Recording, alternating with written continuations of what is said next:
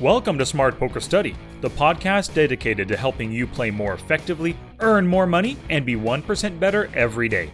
I'm your host, Sky Matsuhashi. In last week's episode number 269, I helped you discover which common poker leaks you suffer from, and I gave you some smart ways to plug them.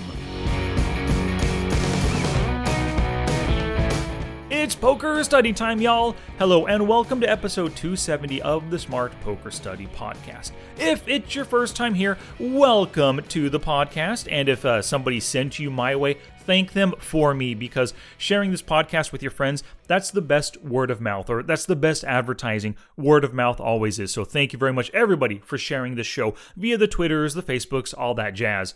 So with today's episode, it is vintage Smart Poker Study time. So I'm going to help you plug a costly leak today. This episode was originally published as number 25 on February 6th, 2016. Now, I want you to listen because I help a student named Sam. I help him fix his leak of not knowing how to play out of position with weak hands on the flop. And there's a good chance that you suffer from this leak as well. And one more thing before we get to the episode.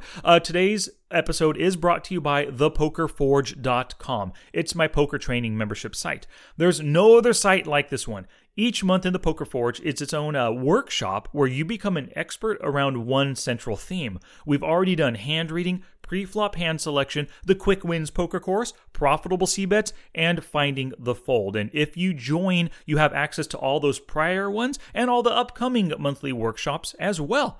So go to thepokerforge.com. It is the place to be for serious poker players who want guided poker strategy instruction. It is a no-brainer. Visit thepokerforge.com to join today. Alrighty, let's get to the leak of playing weak hands out of position. Gambate! And now for our feature presentation. Alrighty, so the first leak comes from Sam. He says, Sky, I think that one of my leaks is not knowing what to do on the flop when I'm out of position. I raise it to 3 big blinds with like Queen 10 suited and get called by a player on the button or cutoff. The flop will come something like King Queen Deuce or Queen 8-3, so I've got a second pair hand or a top pair weak kicker, and I don't know what to do. I just don't know how to proceed, and it seems like I have to check fold a lot or check call and pay off better hands, or I c-bet and get raised and have to fold. Being out of position sucks. Thanks for any help, Sam. All right, well, thank you very much for sending this in, Sam. I totally appreciate it. And to answer this question, or, to deal with this leak, there are 2 major aspects to the leak of playing out of position with marginal hands on the flop. Number 1, the first aspect is the choices that you make pre-flop, and number 2 are the choices that you make post-flop. So the first thing we want to do is figure out why we're getting to the flop with a weak hand out of position. So let's look at your pre-flop choices before we get to that post-flop stuff. So in pre-flop poker, there's 3 considerations before you get involved in any hand. And I'll go over each of these individually, but first, all 3. Number 1 is card advantage, number 2 is skill advantage, and number 3 is positional advantage.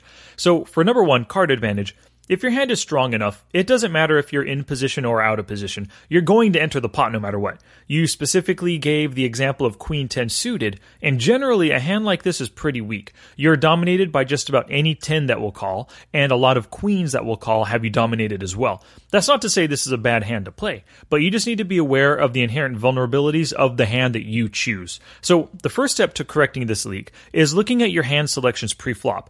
Do you have opening ranges by position yet? Now, when I say by position, I don't really mean every single position around the table. Not under the gun +1, MP1, and so on. I follow Ed Miller's positional breakdown that he gives in the book called The Course, where everything before the cutoff is early position, then there's the cutoff, the button, and the 2 blinds. So if you've never set opening ranges for yourself by position, then this is where you need to begin. I actually listed this as MED, or minimum effective dose, number 1 in yesterday's podcast, which was podcast number 24. Also in episode 22, I tell you how you can find your current ranges by position. So go back to that episode if you need, find your current ranges, then add or subtract hands as necessary until you get to what you think might be a good range, a good strong range for that position. Put this range to the test over a few sessions and see how it works out for you. And we'll continue on here with the idea that you've got your ranges set. you spent some time, maybe you already have your ranges, and if not, you've spent some time, you've worked on them, and now you know what you're opening in each position. The second thing that we need to consider before we play a hand pre-flop is skill advantage. You need to consider the skill advantage you have over the other players you're likely to see the flop with. So if you're under the gun, you've got up to 8 other players who can call your open raise, and 6 of them will be calling in position on you. That's a lot of guys that can make your life very difficult. So before you make your play, you need to think about which players are going to call you. Look at those remaining 8 players and just think about their player types, how loose, how passive, how aggressive they might be, and just consider, if I open to 3 big blinds here, who's going to call? So will the likely callers, whoever they are, will they make your life hell post-flop with hands when you play hands like Queen 10 suited? Will you be able to limit the callers by making a bigger raise and making it easier to play post-flop against just one other player? You have to consider these, whatever position that you're in, consider who's going to call you. And do the players who will likely call, do they give up easily on the flop, or are they sticky stations when in position? So beyond the skill advantage, the third thing you need to consider before you get involved in a hand is positional advantage. And of course, everybody knows it's way easier to play in position. And there's a reason why the button is the most valuable spot on the table. It's like in real estate. They say location, location, location. Well, in poker, you should be saying position, position, position. And there's a couple ways we can increase the likelihood of playing in position. When I say a couple, I actually came up with 4 different ways.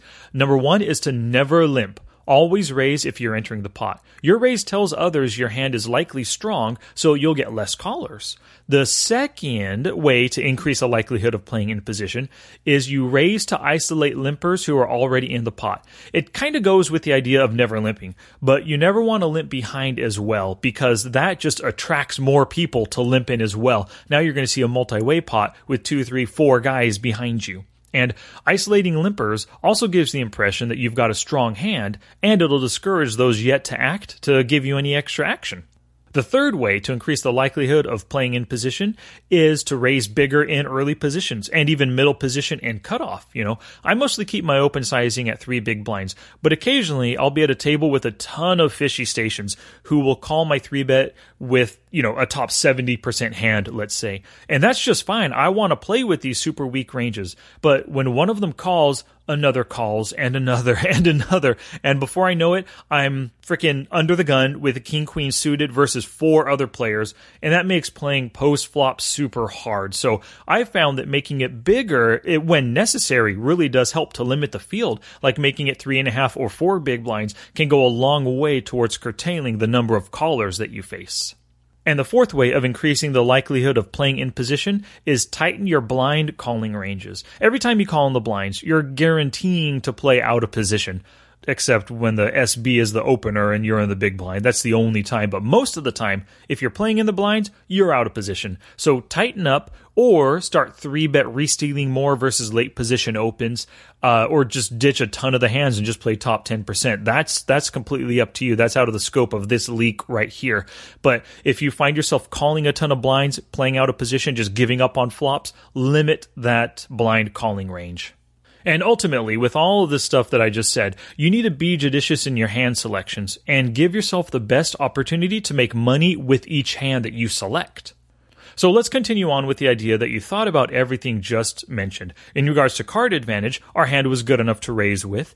In regards to skill advantage, we know who our likely opponents would be, and we feel we can play pretty well against them. And in regards to positional advantage, well, we're out of position, so now we've got to proceed carefully because we flopped a marginal hand. So your choices post-flop now are what we're going to be concerned with.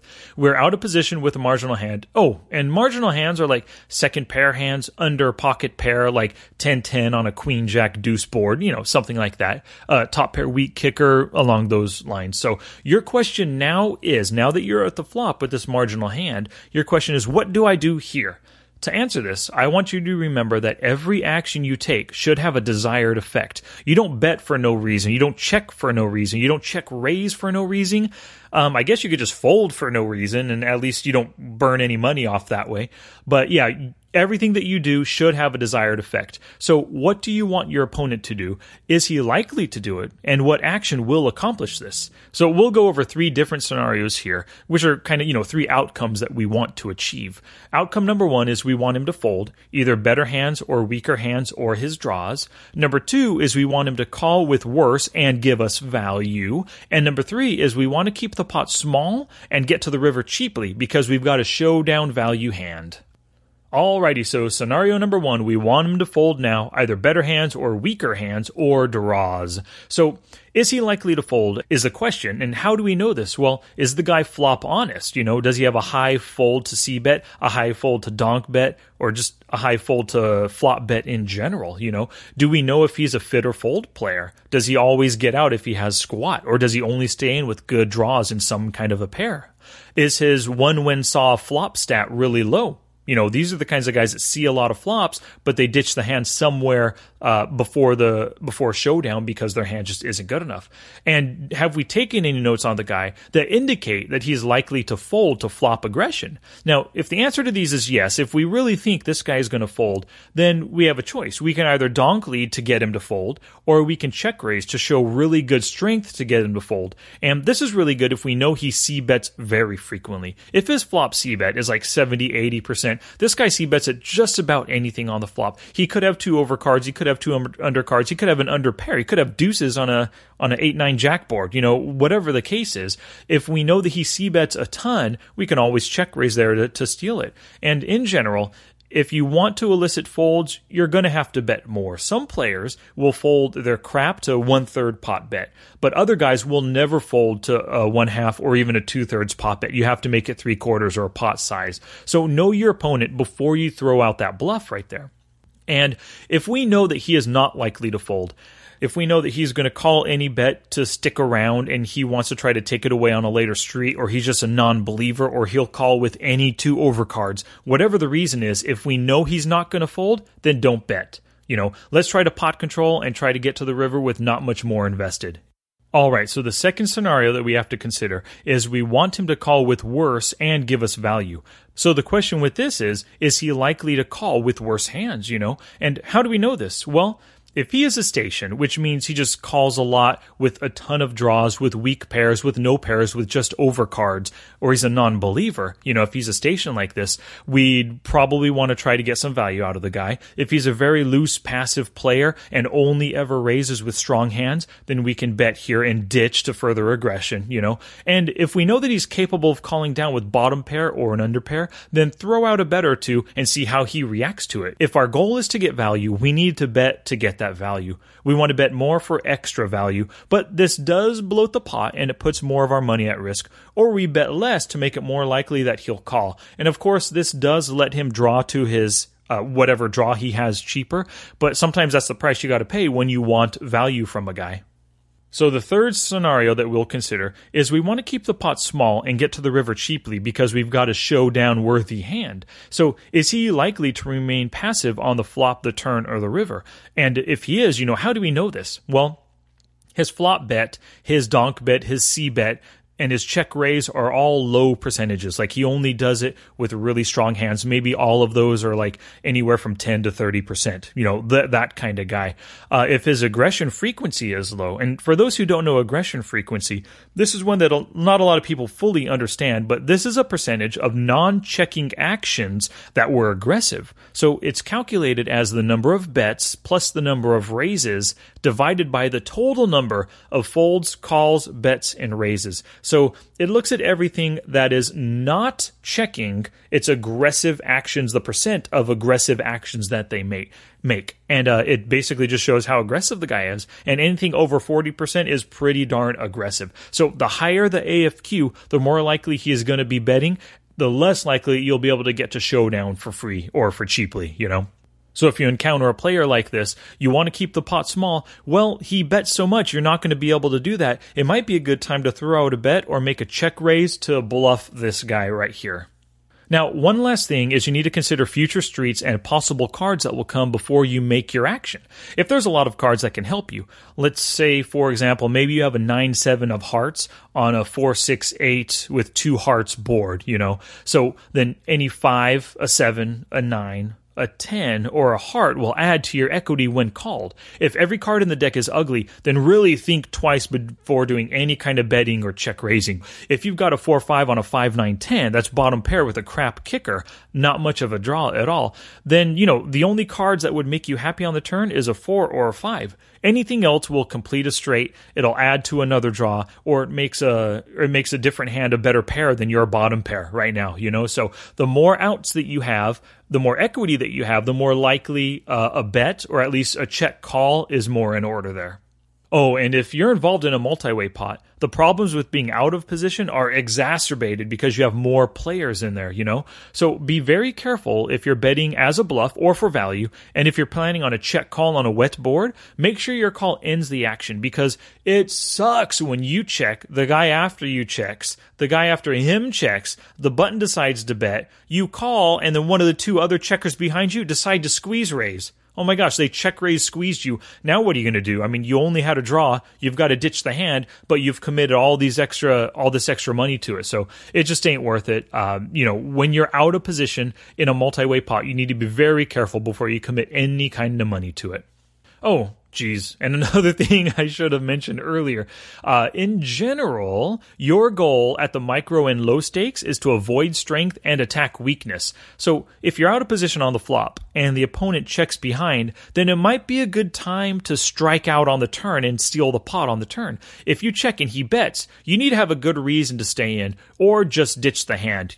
Some reasons to stay beyond the flop are because the guy's a habitual bluffer. He c-bets really, really frequently. The board doesn't hit his range, so he's got an overpair or nothing at all. He gives up on the turn so you can stab and take it away on the river. Whatever the reason is, make sure you've got one if you're continuing against aggression post-flop.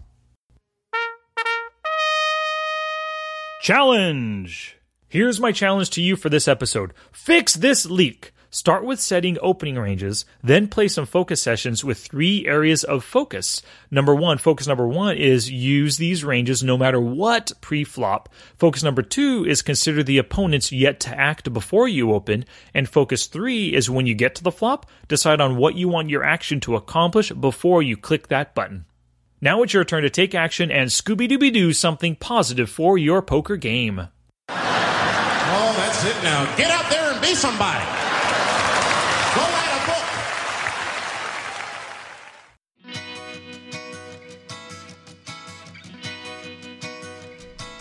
Alrighty, make sure you head on over to www.smartpokerstudy.com/pod270 for the show notes for today's episode, which of course was brought to you by thepokerforge.com.